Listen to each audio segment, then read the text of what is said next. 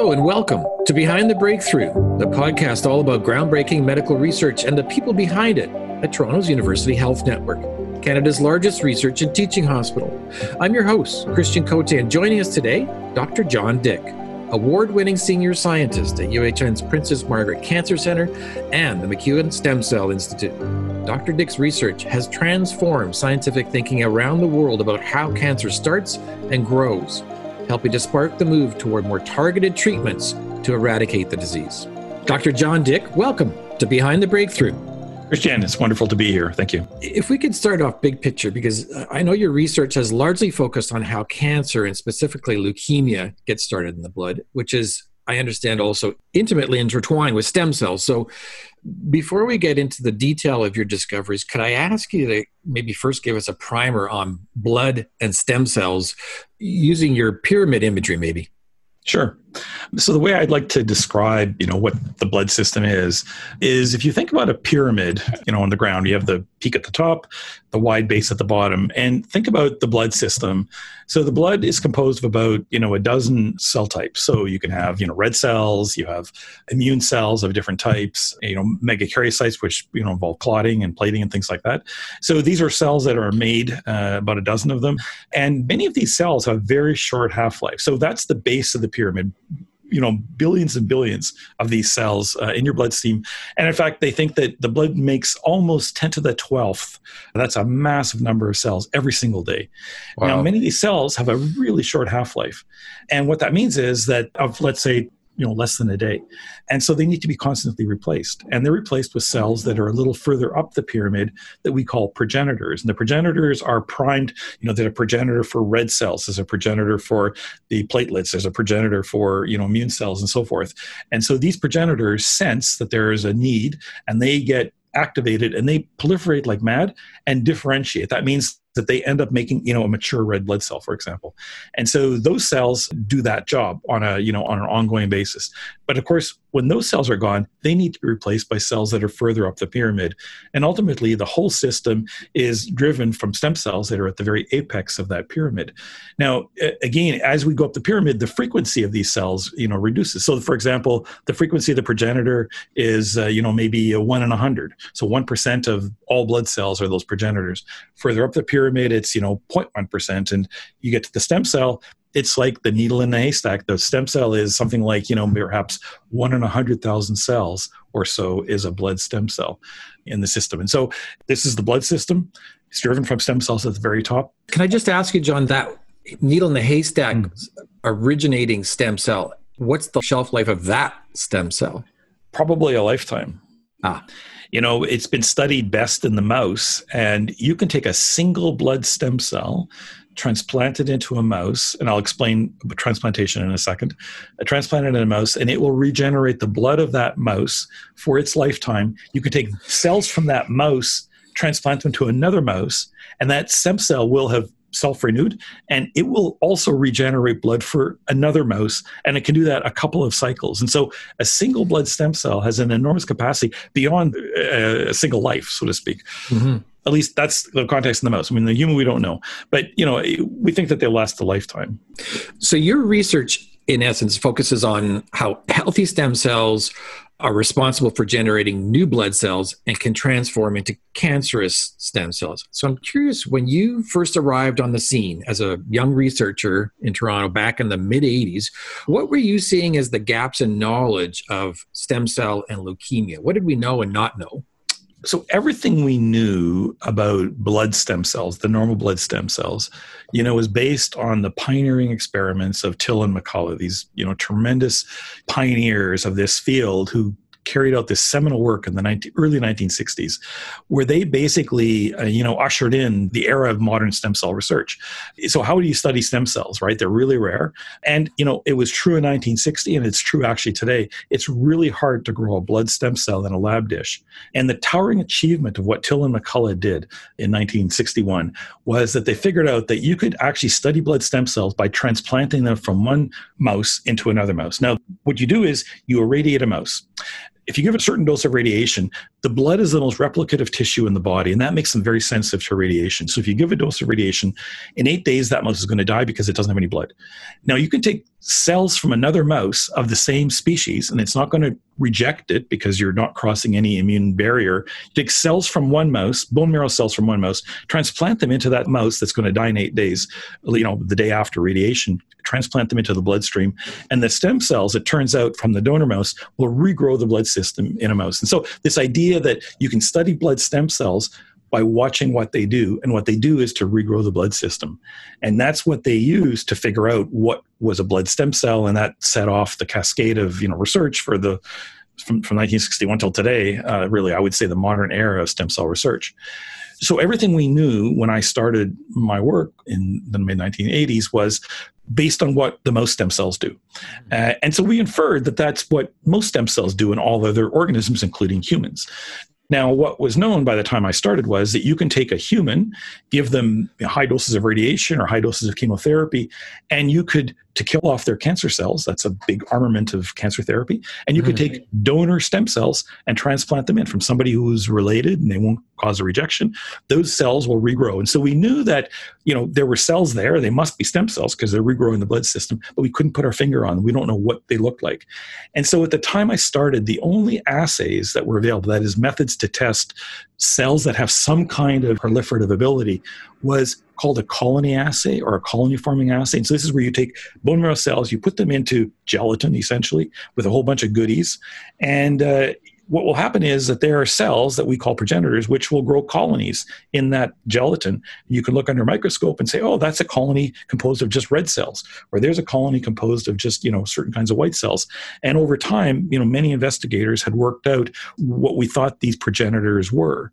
But the problem was that you couldn't be sure that these were blood stem cells. They could be just these progenitor cells. Remember my pyramid, they could be partway up the pyramid, but not necessarily at the peak. And so based on the idea that in the mouse system, the only cell that is a true stem cell is one that can regrow the blood system if you transplant it, led to the idea that, maybe that's something we could test in the human system. But of course, can't do experiments on people, right? Nobody wants to volunteer for my experiments. And so what happened was that I had a colleague in Toronto, Bob Phillips, who did pioneering work on a mouse called a skid mouse. This is an immune deficient mouse. So people might remember the Bubble Boy in Houston. Remember, this is a boy who was born with an immune deficiency. And basically, you're very susceptible to infections, and this child is going to die very young. And so they had this whole module set up for the moonshot because they weren't sure what kind of bugs astronauts would come back to. And they set up this whole big, rooms of clean rooms so you wouldn't spread any bugs around. And so they weren't using them because they didn't realize astronauts didn't need this when they came back. And they put the Bubble Boy in that room because they kept him in a sterile environment. So Bob had a mouse equivalent of that disease. So these mice didn't have T cells and B cells, which are the main armaments of your immune system. Right. It's one of those quirks. I was talking to a postdoc one night. We were just brainstorming about a couple of different ideas, and they'll relate to something we're going to talk about in a second, which is leukemia. And we just had this idea, and I don't know whether it was his idea or my idea. I think it was just collectively us, because he had gone to a talk that day, and somebody had talked about transplanting rat cells into immune deficient mice. So you could have a rat into a mouse. So the idea was, well, what if we could take human cells and put them in a mouse? And I knew that that wouldn't work because, of course, a mouse has an immune system and it's going to reject the human cells. But I knew that Bob had this really, really good immune deficient mouse. And I went to him and I said, Bob, what do you think about if we put human cells into a mouse? And he said, John, it's not going to work. In 1961 or 62 or 63, many people, after Tilden McCullough's pioneering experiments, tried to put human cells into an irradiated mouse, and nothing happened. But of course, I said, but Bob, there's an immune barrier there. And so that led to these experiments that we ended up doing, where we ended up getting his mice, putting human cells in.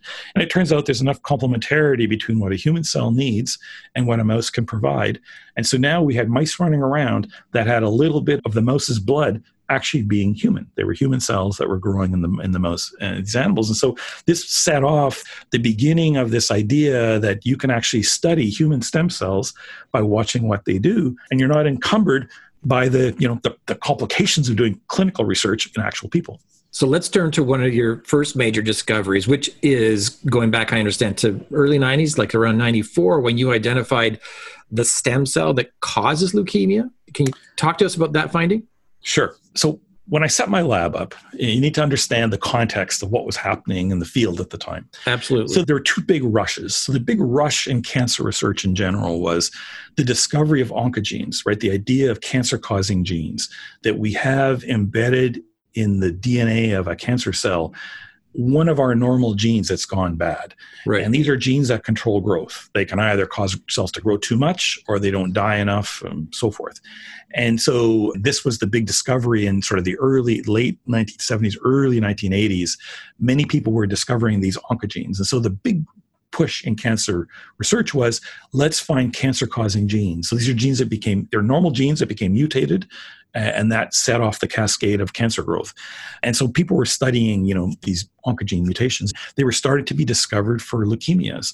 Now, I had done my postdoctoral research in the lab of Dr. Alan Bernstein at the Ontario Cancer Institute, Princess Margaret Hospital, on gene transfer. So gene transfer was just discovered in that time. In fact, I would say some of our work led to that whole field, right? The idea that there are people who have genes that are defective for, you can think about immune deficiency. There's a boy who had a deficiency of their immune cells. There's a gene that's missing. There's a disease called thalassemia or sickle cell anemia. These are diseases of red cells, a single gene that you could think about replacing that gene in the blood cells of that person. And so there was a big impetus to take viral vectors, to take harness viruses. They're just cousins, if you like, of the HIV virus. You can engineer in any gene. You can put a human gene into them. These are very infectious, and you can infect them into the blood cells of a person.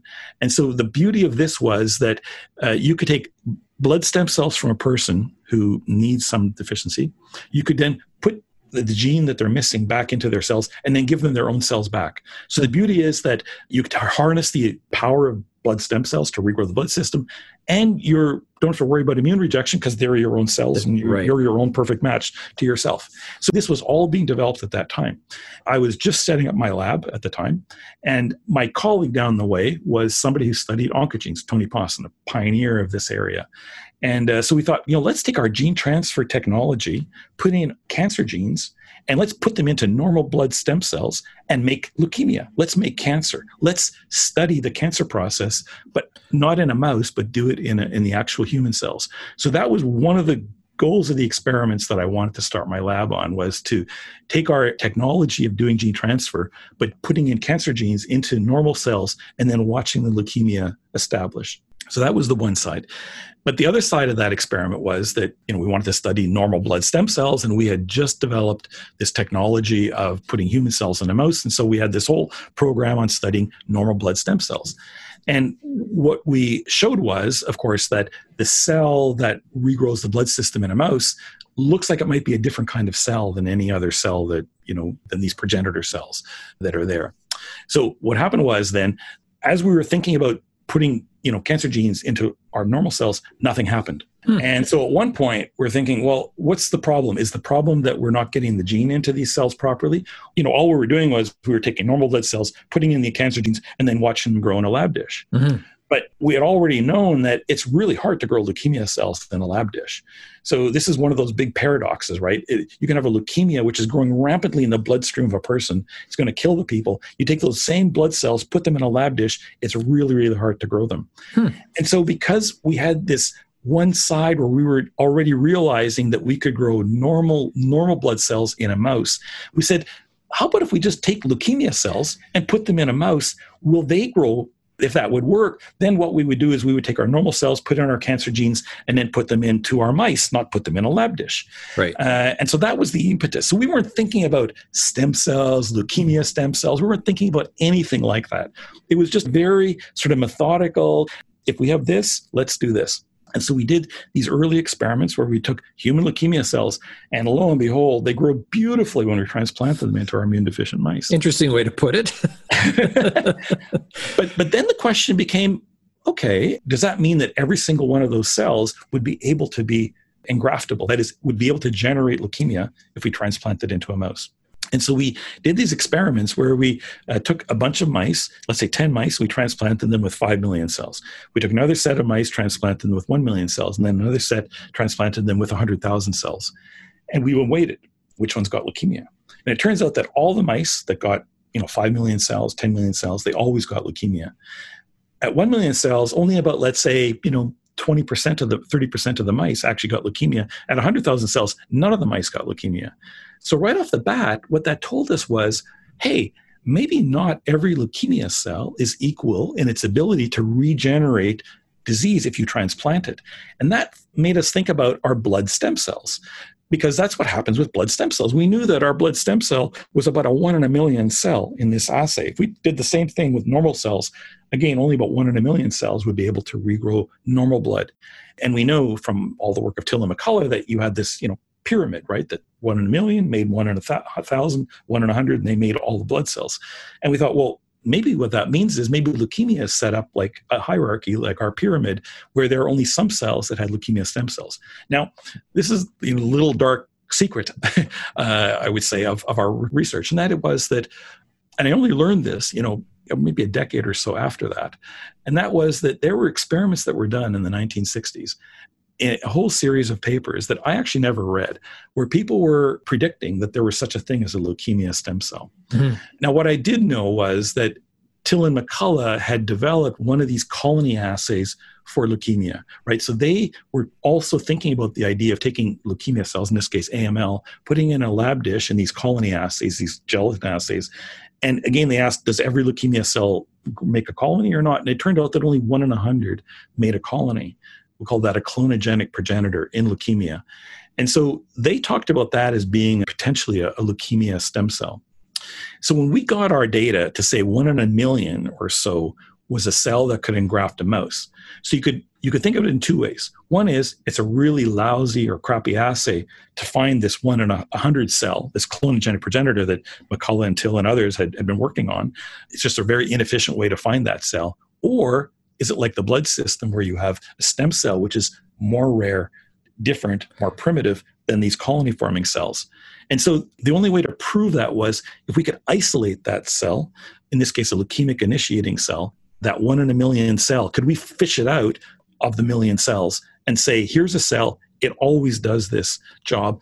The other 999,000 cells will never make leukemia. So that would say it's not just the inefficient assay, right? If it's an inefficient assay, it doesn't matter if we sorted cells. Every population would always give us some ability to make leukemia in a mouse. But if it's only a special cell that does it, and we could take leukemia cells, dispense them into pots using special, sorting technology, take the 99% of the cells, put them in one pot, take the 1% of the cells, put them in the other pot, put them into our mice, and we only get leukemia from one of them, that would prove it was a leukemia stem cell. And that's what happened. So in 1994, we did that experiment. Steve Lapido was a postdoc in my lab. We didn't have that sorting technology in Toronto at the time. And I had made connections with a group in Rochester, in Buffalo, at Roswell Park. And so we got our cells in dry ice, went across the border. Customs control was a little unusual, thinking, but why are these scientists from Canada coming across the border? And on top of that, Sri Lapido was Israeli, and so he had a passport, that was Hebrew, and the guy was looking at his passport, and it was a little bit to get us across the border, but we did. We sorted our cells all day, got back in the car, drove across the border, came back to Toronto, injected them in our mice, and then we waited. And in that case, a couple of weeks later, we opened our mice up, and sure enough, one population of mice had leukemia, and the other ones never had leukemia. And so that was just the aha moment, right? That we realized that, wow, we've uncovered something. We've uncovered a stem cell for leukemia. You still get excited by this.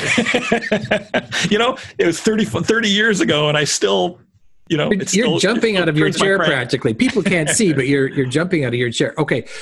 Could you step back then, John? Give us then the significance. Tell us what this means, this discovery, and how it, shaped future research from that point on.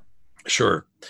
I have to give you sort of two answers to that question to different communities. So I would say that for the blood community, for the leukemia community, I think people looked at that data and said, man, that is really nice. That is really great. And what these guys have done is they've proven a theory, a hypothesis that we've had for 30 years. So there, as I said, seminal work in the 1960s onwards, where people had predicted that AML, this particular kind of leukemia, had this hierarchy. You had lots of leukemia blasts at the bottom of the pyramid, and then you had these clonogenic progenitors. And what we did was we put another cell on top of that, right? It's like pin the tail on the donkey. We pinned another cell on top of that pyramid, and that's an advance for that field. But, was it a groundbreaking novel thing for that community? No, because it was in line with stem cell research based on what we know about normal cells. It's not such a big leap to think that leukemia is just a caricature of, normal development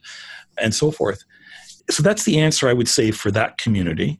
For the broader cancer community, which it's turned out this work has had some underpinning change to, it took a longer time for it to be accepted. It also took a longer time for it just to be recognized. And that was that it goes back to what I said earlier, and that is that by the 1980s, the main part of the cancer community was focused on cancer as a genetic disease. We need to understand the genes that go bad. And all of cancer research was focused on genes that have gone bad, oncogene research, finding cancer genes, figuring out how they worked. And in some ways, that field was begun by, I often call it bucket biochemistry, but the idea is you have a tumor, it's a bag of abnormal cells, you whack out the tumor, you mash it up, and you do genomics, you do proteomics, you do biochemistry, and you study how cancer genes, what are the cancer genes that have gone bad, and how do they work? What we're saying was you can't just look at cancer as a bag of bad cells. You have to think about what each of those cells is doing, because in there could be only some cells that have these stem-like properties. And that led to, the other bit of thinking, right, which is, okay, if you have bad cancer cells, are all cells equal? What we're saying is that not every cell is equally able to keep that cancer going. Right? Only some cells are able to keep them going. And the ability to keep it going is just like what makes a normal blood cell keep the blood system going. It has this inherent property of stemness or self-renewal. And what our data was arguing was that only some cells in the cancer have that ability. And so it means that the focus of cancer research should not be just on the ball of bad cells, but what the individual cells are doing and what their properties are. It took more than a decade for our leukemia research to start to be translated, where people were picking apart their tumors into individual entities and testing what individual cells would do. And, the two key pieces of work came from Michael Clark and his colleagues at University of Michigan, who published, the first paper in 2003 on breast cancer cells. Mike is a hematopathologist. He knew about our work, and so they were thinking about these processes. And so they started to take the approaches that we developed in leukemia and applied them to breast tumors and put them into different cells, put them into mice, and ask what kinds of cells have the ability to remake breast tumors. And the other work, published right around the same time, was done by my colleague, Peter Dirks, at the Hospital for Sick Children, who studies brain cancer. Because my colleague, he was very taken by our work, and he really tried to apply the same paradigm as to what we used in our blood leukemia research and apply them to brain tumors. And so these two papers came out at that time, basically saying, we have to start thinking about what individual cells are doing in the tumor. So that, began sort of the cascade of impact, I would say, into the broader cancer community. It's taken time for that community to really adopt and accept, I think, some of these ideas, but it's definitely coming there now. Right. And to that end, you talk about other studies and other people interested in what you discovered in the mid-90s. There was also a trickle-down effect eventually towards treatment, correct? As we came to learn more about what these cells do, what they look like, why are they different? Why do they have this property of propagation, initiation of a graft in a mouse? What makes them, unique and different? And in leukemia, we really got one of major surprises, right? I mean, the other thing we think about is what's cancer, right? Cancer is cells that grow too much. They grow in an uncontrolled way, but that is all around growing too much. And for 7 decades, until relatively recently, our focus on cancer therapy has been to target cells that grow too much. And that's where, the chemotherapy is to try to find that thin window to try to target the cells that grow too much in the tumor without have the collateral damage of hitting the other proliferative tissues like your blood system, your gut, other cells that proliferate a lot in a normal context. And that's why you get a lot more toxicity. one of the things we realized when we studied our leukemia stem cells was that our stem cells were actually dormant or quiescent. They could lie silent for long periods of time. Whereas the clonogenic progenitors, the ones that McCullough and others worked out in the blood system, they're highly proliferative. Every day they're replicating. And that reminds us again about the normal blood system. Those progenitors that we have in the pyramid that are partway up from the base are proliferating like mad. But normal blood stem cells can lie dormant. In fact, the data now shows can lie dormant for years. Mm-hmm.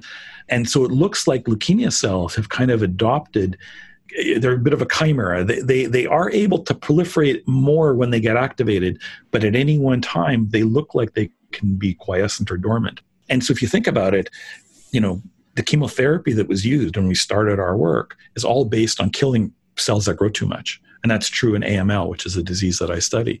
And so it means that these cells that are dormant, these 1 in a million cells, can be swimming in a sea of anti-proliferative chemotherapy agents, and they're not going to be touched.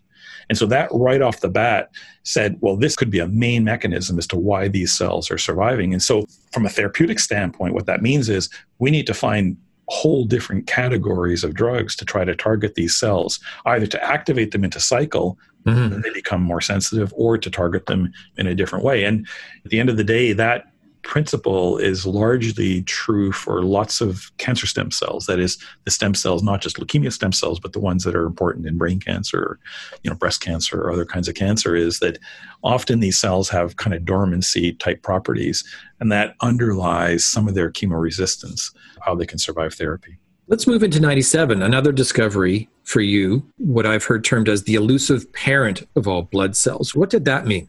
So, this is just sort of the practicality of research. So our 94 paper, which is, the work that discovered leukemia stem cells, was done on 3 patients. So we had 3 AML samples, we sorted, and we found the leukemia stem cells. But it turned out that each one of those was what we call a very primitive sample. So AML, leukemia, comes in different flavors. And for decades, the clinical community, the research community tends to classify leukemia based on what the cells look like. In other words, if my leukemia cells look really primitive, they get binned into one kind of category. If they look like they're more mature, they've adopted kind of features of normal blood development. They're putting the features together abnormally because it's a cancer cell, but they're trying to put together features of normal development. And so you can classify patients into these categories, and it turns out that they, will have different, clinical features, like different survival properties. Primitive ones tend to be more, people fail therapy much more than the more differentiated kinds of leukemia. And so we happened to study that one kind. And so the question then was, well, are these leukemia stem cells only relevant in a primitive kind of leukemia? And so in 97, what we did is we took a few different kinds of AML. And what we were asking for is, does the leukemia stem cell look different in a leukemia which is more mature compared to a leukemia which is more primitive? And primitive, John, means less developed? Yes, more stem-like, actually. So remember, a single fertilized egg that we all start from. It's a single fertilized egg. It doesn't look like a kidney cell, liver cell, a brain cell, or anything. I see. Okay. And as time, it differentiates. It matures into different, in this case, organs. But the blood system is like that. The stem cell at the top is a primitive cell. It doesn't have red cell features. It doesn't have immune cell features. But as it develops, it starts to choose which program it wants to become, and then it becomes a red cell, a T cell, or so forth. And so there are features that these cells have, either gene expression programs, or they have proteins on their surface that you can test very easily with certain kinds of technology. So a cell that's going to make a red cell has a different kind of set of proteins on its surface than a cell that's going to become a T cell. And so we can just take those equivalents of normal and layer them onto our leukemia cells and ask, what does this leukemia cell look like? Does it look like it's a cell that's more stem-like, or does it look like a cell that's trying to become some kind of a white cell? Now, what happened was, again, there was research that had been done a few decades before ours. And this is, in fact, it's true today. It's true across cancer types. And that is, often you look at a cancer and you look at what it looks like. Does it look like a more mature cell, or does it look like a more primitive cell? And there is an implicit concept that what the tumor looks like reflects the cell that it came from. Mm-hmm. In other words, if a cell that's already making its way, to becoming a mature, white cell gets transformed, it gets an oncogene in it, that stops development at that point, causes the cell to grow too much. And that's why those kinds of leukemias look like that. Or if it happened in a stem cell, the cell hasn't started to develop or differentiate, and that's what those leukemias look like. So the features of the leukemia reflect the cell of origin. But the alternative hypothesis is all tumors start in stem cells, but the nature of the oncogene, the cancer-causing abnormalities, are impairing the ability of that cell to develop far enough down, if you like, the pyramid. So, for example, everybody starts in a stem cell, but some oncogenes only let that stem cell go down a very short ways down the pyramid, and then the leukemia happens. Right. Where other kinds of mutations allow it to go further down, and then the leukemia established, but they all start in a stem cell. And so this was a question. And in fact, Till and McCullough raised this in a review, at least a decade before we started our research. And so as we were doing our research, we thought, you know what, maybe we can test this idea. And so we took leukemias that were more mature, leukemias that were more primitive, and we asked, what do their leukemia stem cells look like? And it turned out their leukemia stem cells looked very similar, very identical. So it didn't matter what the features or the phenotype of the classification of the leukemia. They all had leukemia stem cells that kind of looked all the same. And interestingly, the features, the cell surface proteins that we use to sort the leukemia stem cells were actually very similar to the proteins that we use to sort normal stem cells. So normal stem cells had a set of properties, and we could see that in our leukemia stem cells. And it was in the leukemia stem cells for mature or primitive. And so what we argued in that paper was that this perhaps speaks to the idea that the cell that starts leukemia is actually a blood stem cell, because the leukemia stem cells look like a normal stem cell. That set up quite a bit of controversy, I would say. And in fact, it's still being tested today. But that actually set up, a series of studies that in one way or other we've been involved with for a long time, and made some progress in recent years in somewhat of a different way, where we've been able to, I think, to gain some insight into where leukemia starts. So what are you seeing in terms of impact from the 97 discovery? What's, decades later, what's been the cascading effect? I would say the cascading effect for that one is more on the research side. It's more on the focus of research, right? So what happened, actually kind of after that was many people tried to test these ideas using mouse. It's much easier to do in a mouse. You could sort mouse stem cells, mouse progenitor cells, put in oncogenes, and in an experimental way ask which cells are sufficient to cause leukemia. And depending on the oncogene, depending on the cell that's used, people were getting answers that spanned the gamut, right? So sometimes both stem cells and progenitors could initiate leukemia if you engineered an oncogene into them. Sometimes it was only the stem cell. But the question then became, well, okay, that's a mouse, but a mouse is different than a human. And a mouse is actually much easier to cause cancer in. That's true for almost any tissue in a mouse. And just grow it long enough in a lab dish, it'll actually turn into a cancer. In the case of blood cells, it'll turn into leukemia. That never happens in humans. So the constraints that we have on our cancer prevention process are much stronger in humans. Most lives 2 years. We live, 80 years. We make, a lot more cells, right? I mean, there's this old notion that a mouse makes as much blood in its lifetime as a human does in one day. Wow. So if you think about the stress demands on your stem cell, they're quite different, right, between those two organisms. And so our whole focus, over the course of my whole career has been, we only work on primary human cells. I want to read you something, John, that you said after the 97 paper.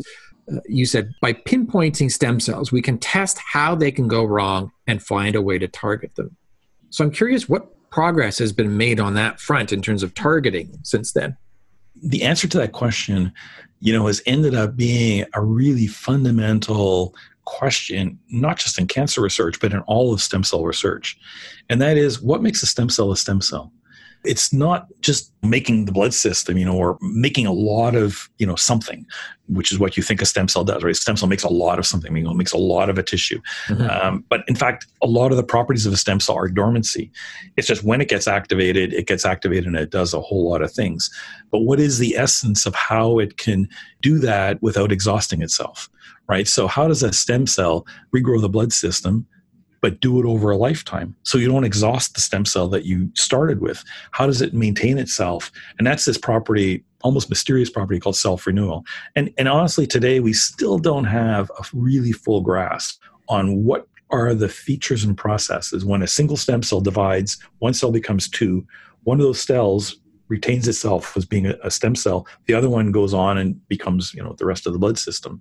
How does it do that? How does it make those decisions? And what is it? What is coded in to those cells that say, I'm a stem cell and I'm going to be able to perpetuate myself, forever, where this other cell can make a lot of progeny, but it's going to end up expiring. That clone will end up, being lost.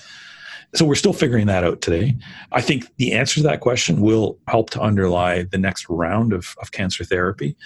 But what we are beginning to learn is that these cells are wired for a number of different, metabolic, epigenetic processes.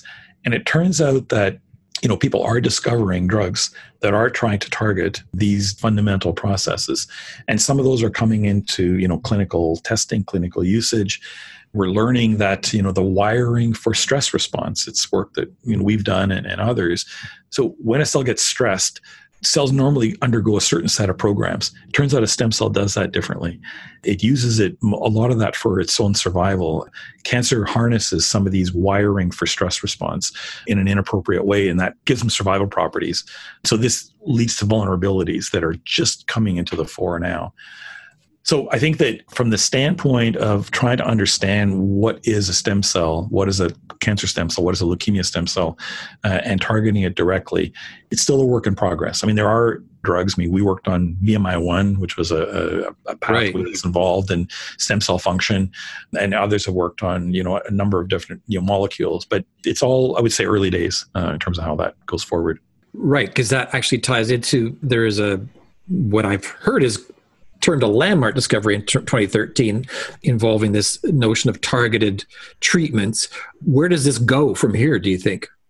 So again, it's the focus on drug development, what kinds of cells you're using to test for whether a drug is effective or not. So if I have a library of 1,000 drugs and I just take any old cancer cell and I expose them to these 1,000 drugs, and I ask, which cells are dying 24 hours later, right? So these are high throughput screens. It's being done, many, many places, and you can scale that to millions of compounds and so forth. But if your assay is which drugs here have stopped cells from growing, that's fine. That's one kind of answer, and it's important in one context. But if I'm telling you that there is a 1 in a million cell, that's the cell that's going to keep that cancer going for the next decade. It's going to kill you. What are its properties? And how do I design assays to test 1 million compounds on that kind of a cell? Mm-hmm. And particularly if it's one of its properties is dormancy, how do you test you're killing a dormant cell? So I think it's a focus on trying to rejig the whole system of discovery to focus on the individual cells of the tumor in a more focused context. Over the last several years, I understand you've gone down another avenue of research, John, called the EPIC cohort. Can you talk to us about the significance of that study? Yeah. So you asked me before about, our studies of the cell of origin and, where leukemia starts and what relevance did it have. And we ended up moving down this line of research I'll explain to you in a second that I never would have dreamed was even possible. And it's led us in directions that I have also never thought were possible. And that's to even thinking about something like prevention, right? Being able to understand where leukemia starts, when it starts, and finding an individual during this pre-leukemic phase, before they walk through the clinic and are diagnosed with leukemia, and actually doing something about it. So where did this start? Okay, so I told you at the very beginning, cancer is a genetic disease. Cancer is a disease of genes that have gone wrong. But of course, that happens in cells that have gone wrong. And so then the question becomes, if in a tumor we have different kinds of cells, leukemia stem cells and other kinds of cells, are all these cells carrying the same genetic damage? In other words, are they all carrying the same burden of genes that have gone wrong? So in the context of AML, it's an interesting disease, but let's say on the day that you're diagnosed, typically we can find 3, 4, 5 genes that have gone wrong. And so the question then becomes does every cancer cell that you have in you have those same 5 genes, or are there some cancer cells that have 4 of them or 3 of them or different combinations? And this now gets us back to Darwin, right, and evolution. So one of the things that was known from the 1970s is that, of course, cancer starts in a normal cell. Cancer starts with the first hit, the first oncogene, but that first oncogene doesn't cause the cancer itself. It needs to acquire the second cancer gene and the third cancer gene, right? So you have a cell that's picked up the first cancer gene. That causes that cell potentially to grow a little bit more. Now you have more cells that have that. Now one of those cells picks up the second cancer gene and it starts to grow even more. And, in the case of leukemia, it picks up the fifth gene and now it grows rampantly. And there you are, you're in the clinic because you're sick. But the question is, when you pick up one gene and two genes, does that wash out the clone before, or actually do they still persist? So in a cancer cell, do you find cells that have the one gene still there, the cells that have the 2, the 3, the 4, the 5? More of them could be the 5 genes altogether, but maybe there are some rare cells that still have the ancestral steps of how that tumor came. So one of the things we were trying to figure out was, where does relapse come from, right? So we know that when a person walks into the clinic, they're diagnosed. And the disease that I study, AML, 80% of those people get chemotherapy and the disease goes away. They get put into remission. Unfortunately, it's one of those diseases that within the next 2 years or so, most of the people will come back and the disease will have relapsed. It will have come back. And so we were very interested in asking, where does relapse come from? And because we can do genetics, we can sequence a tumor at relapse and sequence a tumor at diagnosis, we can begin to ask, are there genetic features of relapse which are distinct from the diagnosis? Can we take these relapse-specific variants and mine back into the diagnosis and find rare cells that might have those? So it goes back to our idea that we take cancer apart not as a bulk tumor cell, but we look at the individual cells of the tumor. And so we were getting set up to do that study. And this is in the early days of gene sequencing. It's called targeted sequencing. So we had 100 cancer genes, leukemia genes that we were tracking. This is, again, the early days. And the company that we're working with had made some errors in the very first panel that they had given us. So we had run the first set of 10 patients, got the data, and we looked at the data and we realized there were some errors in it. We need to be rerun. And the other thing was that, the Genome Center didn't have any methodology to really study this data very well. And so my postdoc, Laurent Slush, was looking at this data manually, just looking at the data. He's expert in genetics. And he was just looking at the data. And he basically came across and said, this works really, really well for most of the genes except for this one. And so the need to tell you is that when you do genetic testing, you always need to have what we call a germline control. So what we mean is that if I'm taking your leukemia cells or taking your breast cancer cells or your brain cancer cells or whatever, and I sequence it and I find genes that have mutations in them, sometimes I don't know whether that mutation is a mutation that causes the cancer, or is that a mutation that you were born with and all cells in your tissue have it. And so what I need to know, I need to compare my brain cells or my leukemia cells against some other normal tissue. And mostly what that is you spit in a tube or you do a scrape of your cheek tissue and you just have that as, it's not cancer cells, it's just you. And we sequence that. And we ask, well, can we find that mutation in those cells? And the answer is yes. Then we ignore it in the cancer cell because it's just you. But if it's not present in your normal tissue, but it is present in the cancer cell, then we know this is a cancer-specific mutation. And so the thing was, we were doing this study on diagnosis relapse from a biobank. These are, patients who come in, everybody consents, a little bit of their blood gets put into a liquid nitrogen, and it's kept there for 10 years. And then the beauty here is that the biobank keeps samples. So somebody comes in, they're diagnosed, they get a blood sample taken away. And if they're one of those people who relapses 2 or 3 years later, that gets put into the biobank too. So what happened was 10 years later, we went back, talked to our clinical colleagues, says, can you give us 10 cases where we have a paired sample at diagnosis and relapse? Now that's fine, except the biobank didn't keep normal tissue. And so we didn't have a germline control. And so this is where serendipity comes in. So we thought to ourselves, well, okay, here's a blood sample taken at diagnosis. 80% of the cells are leukemia, but of course 20% of the cells are normal. I mean, you walk into the clinic, you have normal blood cells. You can be rampant with leukemia, but you still have normal blood cells. And so we looked at the 20% of the cells that were normal and we fished out the T cells, because T cells are part of the immune system that are not anywhere near in relation to AML or myeloid leukemia. It's a whole different branch of the blood system.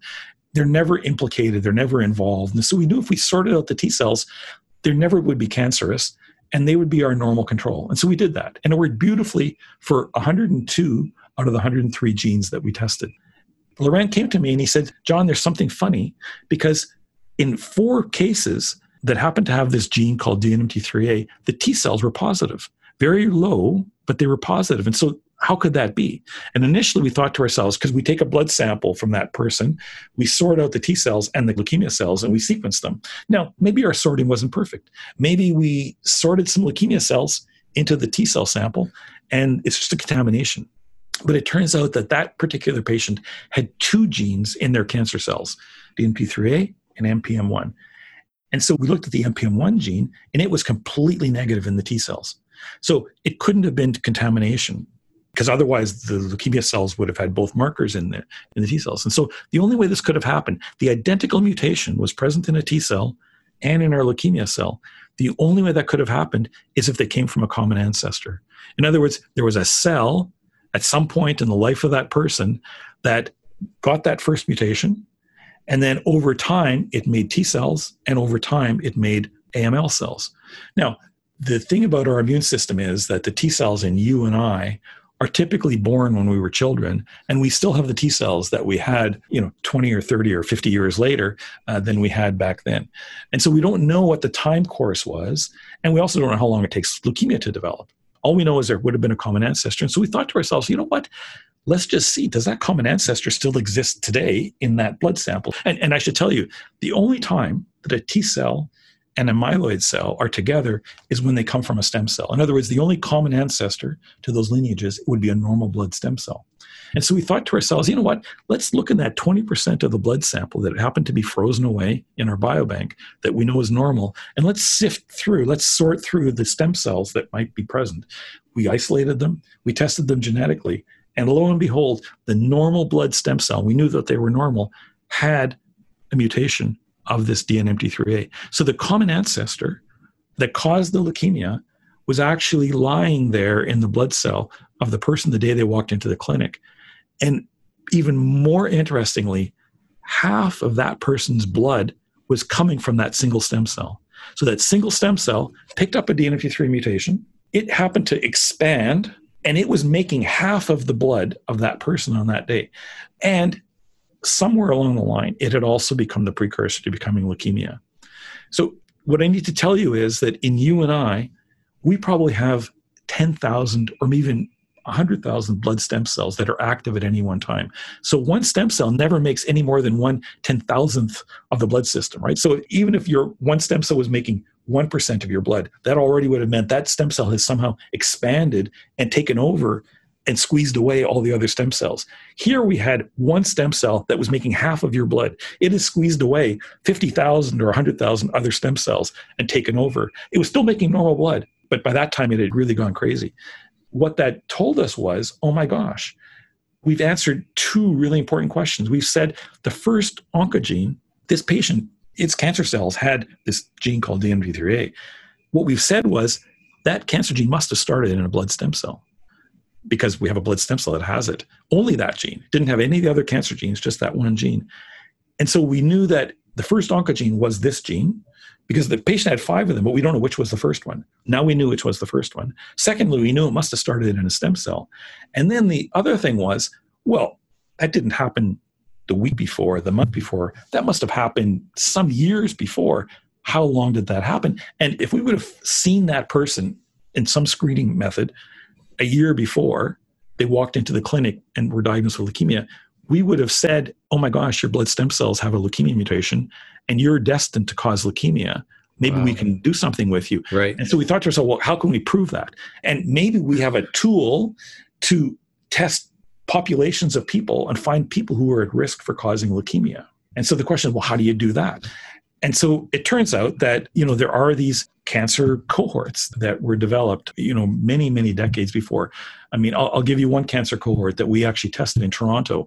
So there's a colleague in Toronto named Steve Narod, and Steve was one of the people who helped discover one of the BRCA genes. Remember, these are the genes that you inherit them, right. And they give you a high risk for breast cancer.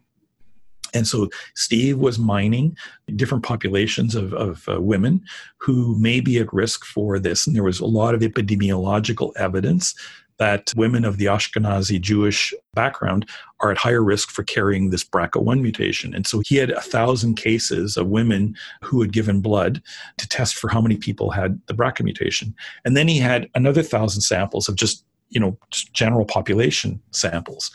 Got his DNA, we tested, and we showed that about 1 in 50 people had our leukemia mutation, in this DNA sample. This is just the general population.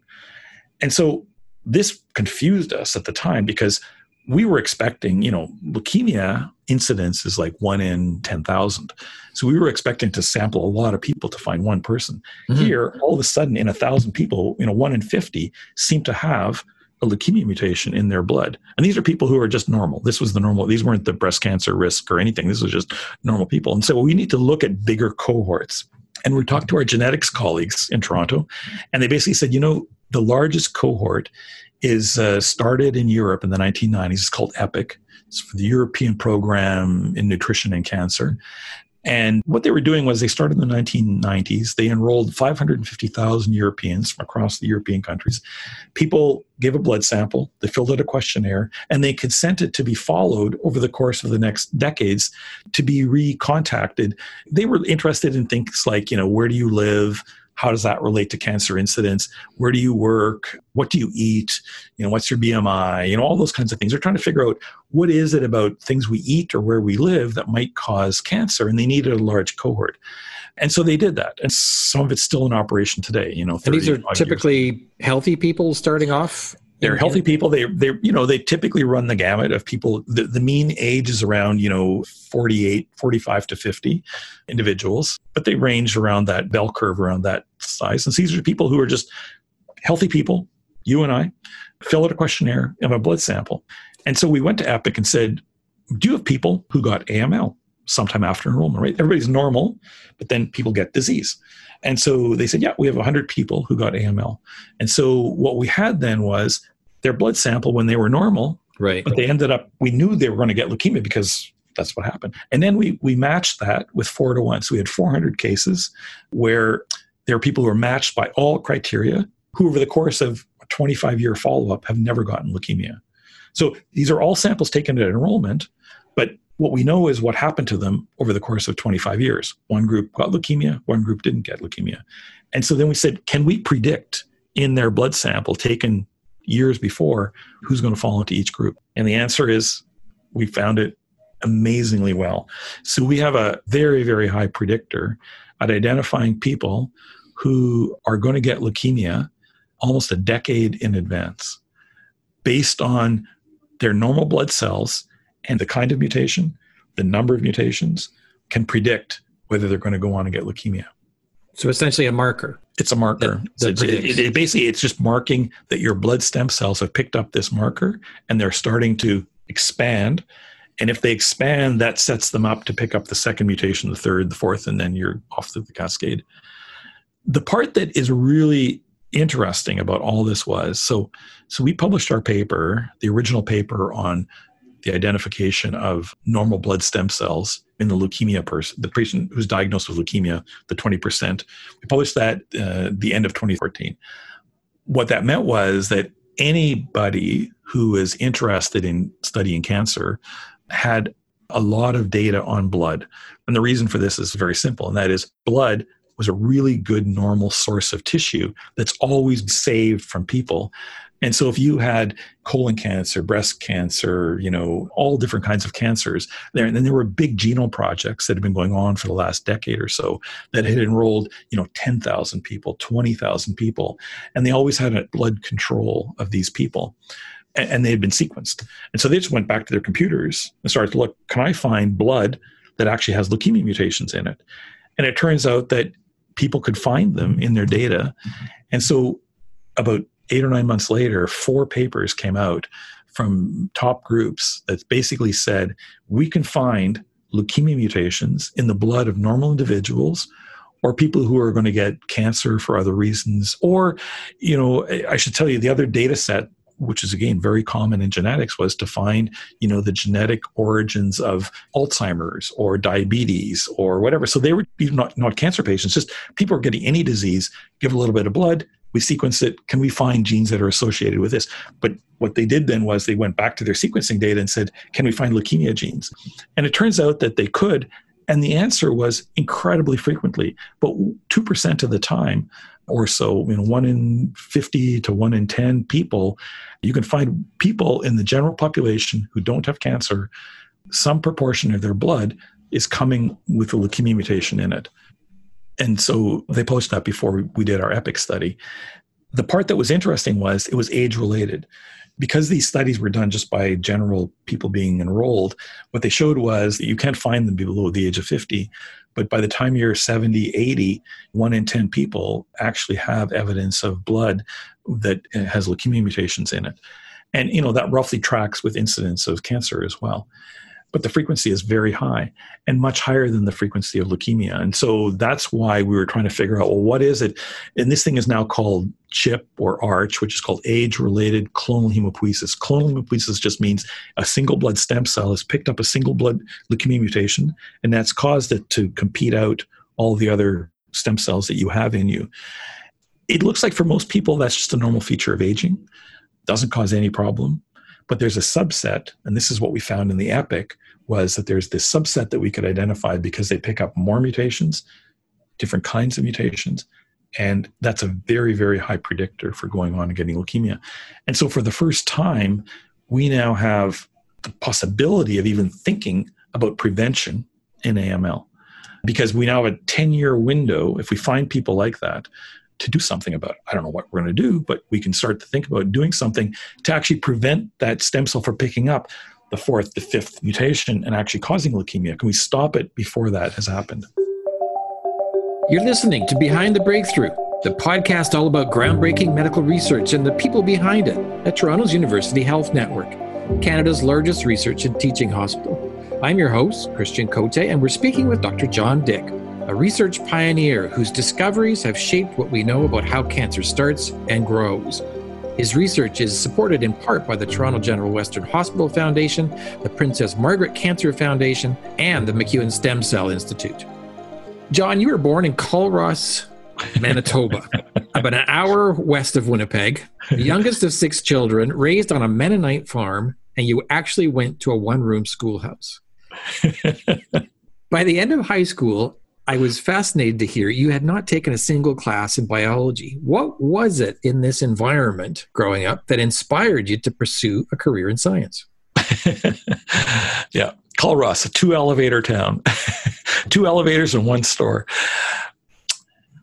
That's interesting. I've been asked that question, more than once. First of all, my dad always instilled on us kids that he didn't want any of us to be farmers. He said, this is just too hard a life. Get an education and do something else with your life. So, that was part of the family background of a drive to get an education.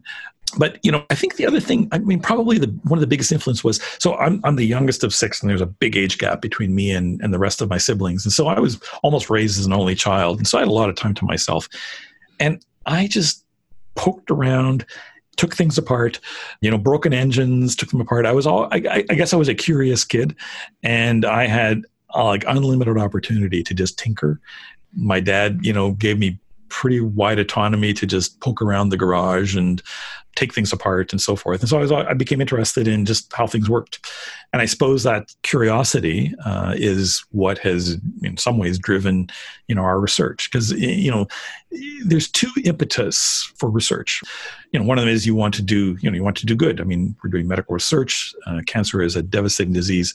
We're all touched by it. And, I spent the first half of my career, not half, but almost half of my career at the Hospital for Sick Children.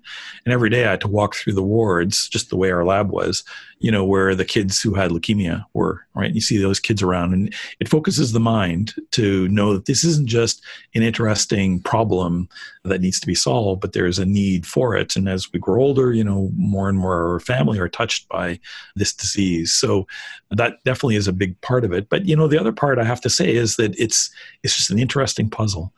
It's a bit like peeling layers off an onion. There's always another layer to peel off. And that is the intriguing part of what drives research.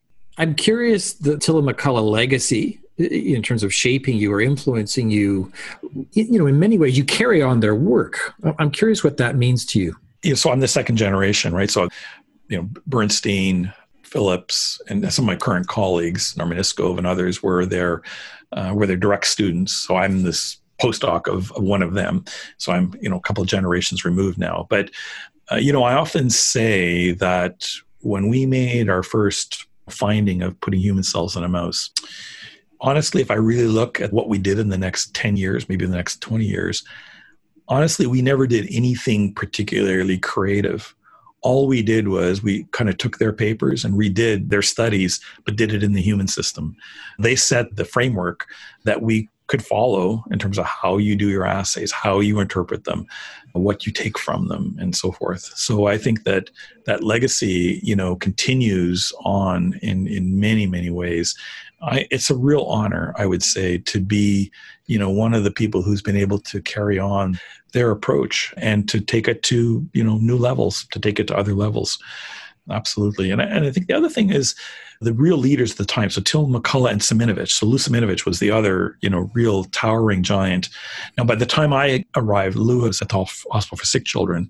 Lou seeded a lot of research institutes, but he's also, the father of modern medical research in Canada, actually, with the number of people that he trained and the things he did. But that group of three set an incredible legacy and beyond the science. But what they did was they created an environment of research, of interaction, of collaboration, where the idea was paramount. They didn't set up a lot of internal competitions between people. And what that meant was that people could be open with each other, right? So ideas were prime. And so what we have in Toronto then continues to this day, I think, is really an environment where people would rather collaborate than compete. And what that does is it allows an openness, because it means that my students can go and talk to anybody in any lab, and we can have people come to our lab. And there's no, deep ownership, this is my stuff and you can't really look into it, right? Until I get all the glory of this work. They really set this stage of collaboration. And I think that if there's almost anything that I take out of that time that I got from Alan and Bob in their direct training to me, is to try to create that kind of an environment of openness, because that's how science moves forward. And what's your approach to mentorship? I don't know that I have an approach to mentorship. Well, you won an award for it, didn't you? You received, a couple of years ago, the Mentor Award in Basic Science. So you must have some kind of system. I guess it's... Or a way of working. It's a way of working. What I often tell the trainees in the lab is that my job is to provide the right soil, right? So everybody who comes into my group is like a plant. And, some people do best if they're just left alone, right? It's sparse soil and they just thrive because they can just apply all their independence and creativity. And there's other people who need a lot of nurturing, a lot of watering to get to their flourishing place. It's my job is to figure out what kind of a person you are and to give you the kind of environment. I guess perhaps what that really speaks to is the individualistic approach and the approach that I want to drive people towards independence, which means mostly leaving them alone. So, my job is to give them money to do the research that they can and the kind of broad guidance and challenge ideas to create an environment where everybody comes in with their own, talents and so forth, but nobody knows exactly what they want to do or where they're going or what data means. You can get data, but what does it mean? We throw that into a crucible, and it's like, what rises out is the phoenix, right? Everybody throws in their own thing, but what comes out is something more than what any one person is throwing in. And so it's this crucible of ideas, and most of the advances that we've had in our group have not come from targeted or planned research. Yes, there's some direction. Well, let's do this experiment because it follows from that experiment and the methodological way of going forward. But at the end of the day, there's always the serendipitous findings. Why is the T cell positive here? Oh, well, maybe that, it's taken us a while to figure out that common ancestor. Oh, well, how do we go from here to here to here?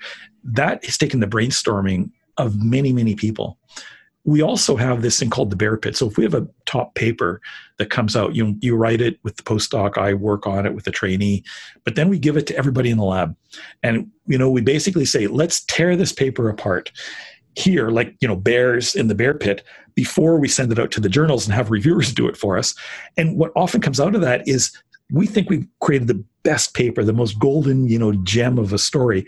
And the people look at it and tear it apart. But what comes out of that is new thinking, new approach. this paper means more than what your data is actually telling you, or there's more insight into the data. And that only comes from people brainstorming and bringing their own ideas that then get honed and formed by interaction with your other colleagues, right?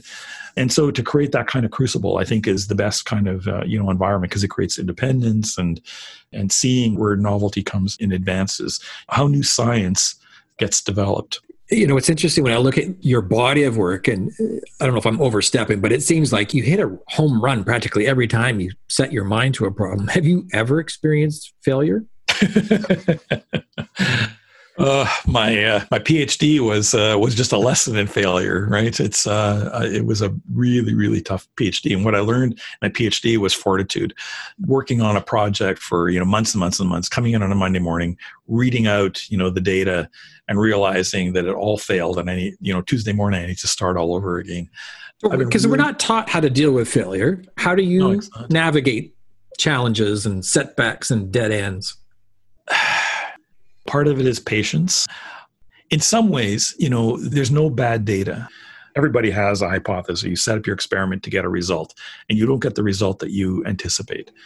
And you do it again, and you don't get the result you anticipate, and you do it again. So on the one hand, if I put bleach in my tubes and I didn't get a result, that's one kind of answer, right? I screwed up, the wrong reagent was in there or whatever. But if it was a well-designed experiment, well-controlled, everything works, I just didn't get the answer that I wanted, it means that my understanding of what I think is going on isn't mature enough. It's not clear enough. But in the future, that data might be valuable and interpretable if I know more about what's going on.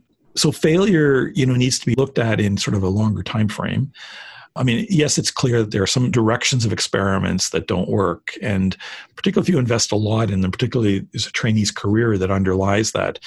I always try to get my trainees to have kind of a high risk, high yield project, but then kind of a lower risk, more guaranteed projects that you can always fall back on. And so sometimes, in fact, many cases, the primary project that they came to my lab, said, I'm going to start this project, the ones they left with that got them their papers in their career are actually these side projects that turned out to be more interesting and generate more novel data than other kinds.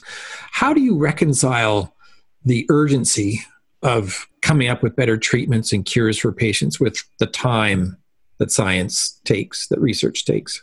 Often the simplistic approach is to try to, target cancers. For example, when gene sequencing came forward, everybody was going to sequence tumors, and that was going to give us insight into what kind of drugs, we could give those people.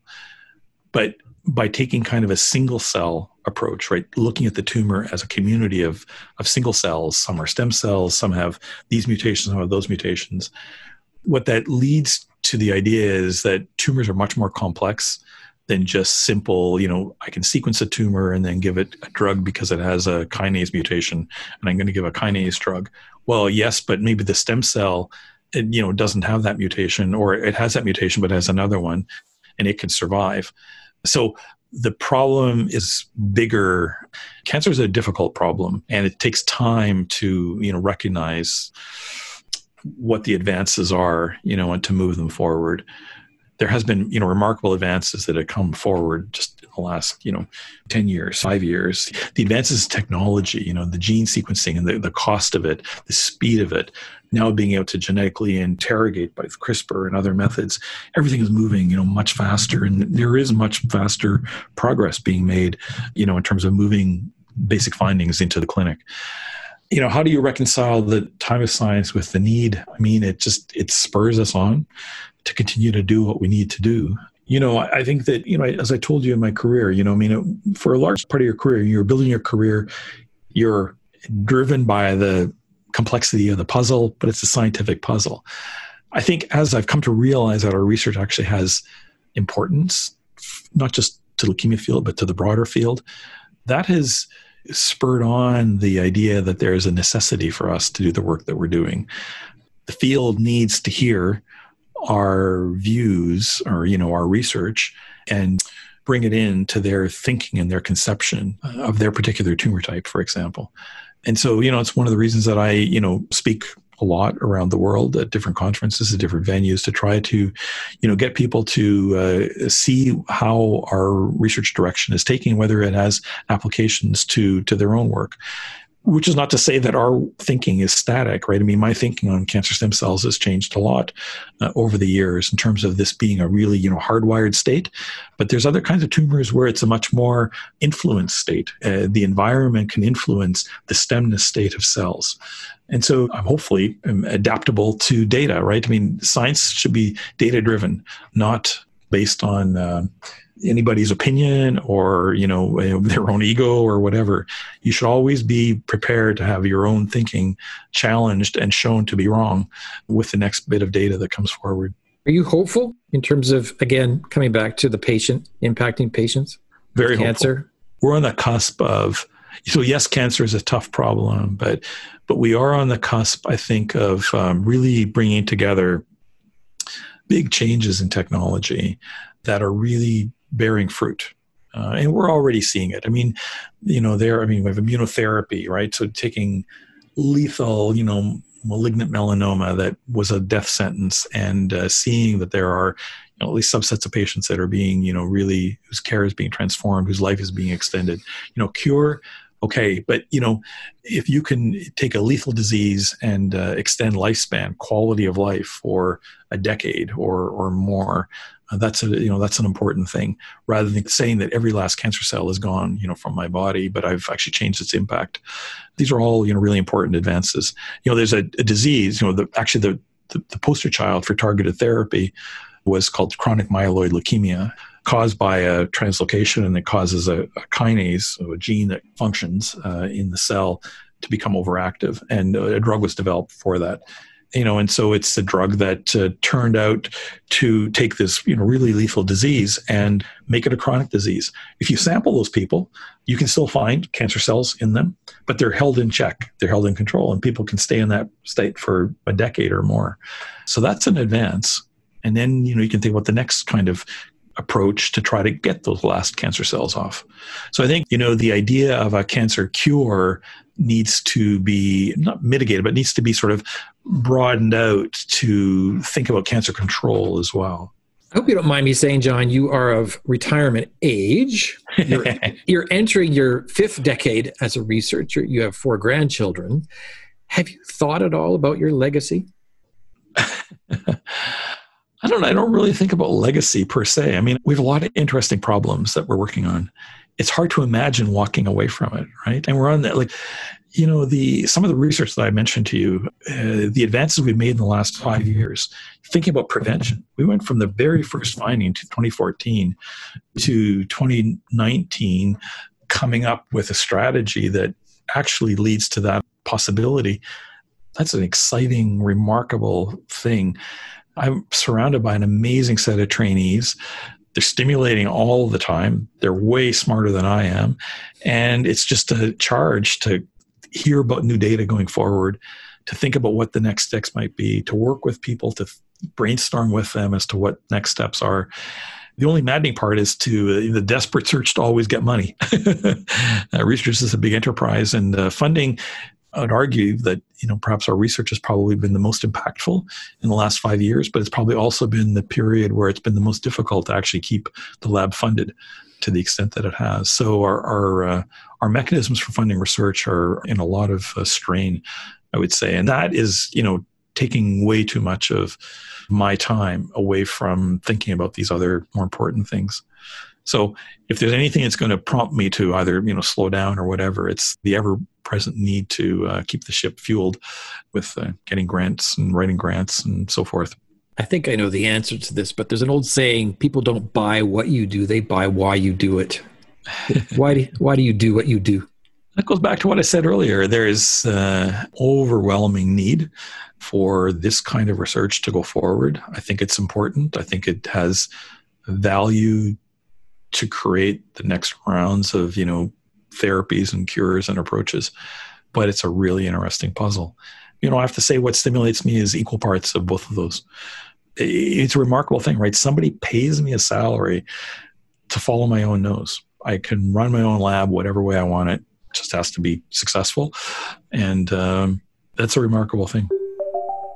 Dr. John Dick, award-winning scientist at UHN's Princess Margaret Cancer Center and the McEwen Stem Cell Institute, thank you for sharing your groundbreaking work with us and continued success. Thanks very much, Christian. Dr. John Dick's research is made possible in part thanks to generous donor support. If you'd like to contribute to this groundbreaking medical research, there's 2 websites you can visit. www.tgwhf, that's tgwhf.ca/podcast, or go to www.thepmcf, that's thepmcf.ca, and click on the Donate Now button. For more on the podcast, go to our website, www.behindthebreakthrough.ca, and let us know what you think. We'd love to hear from you.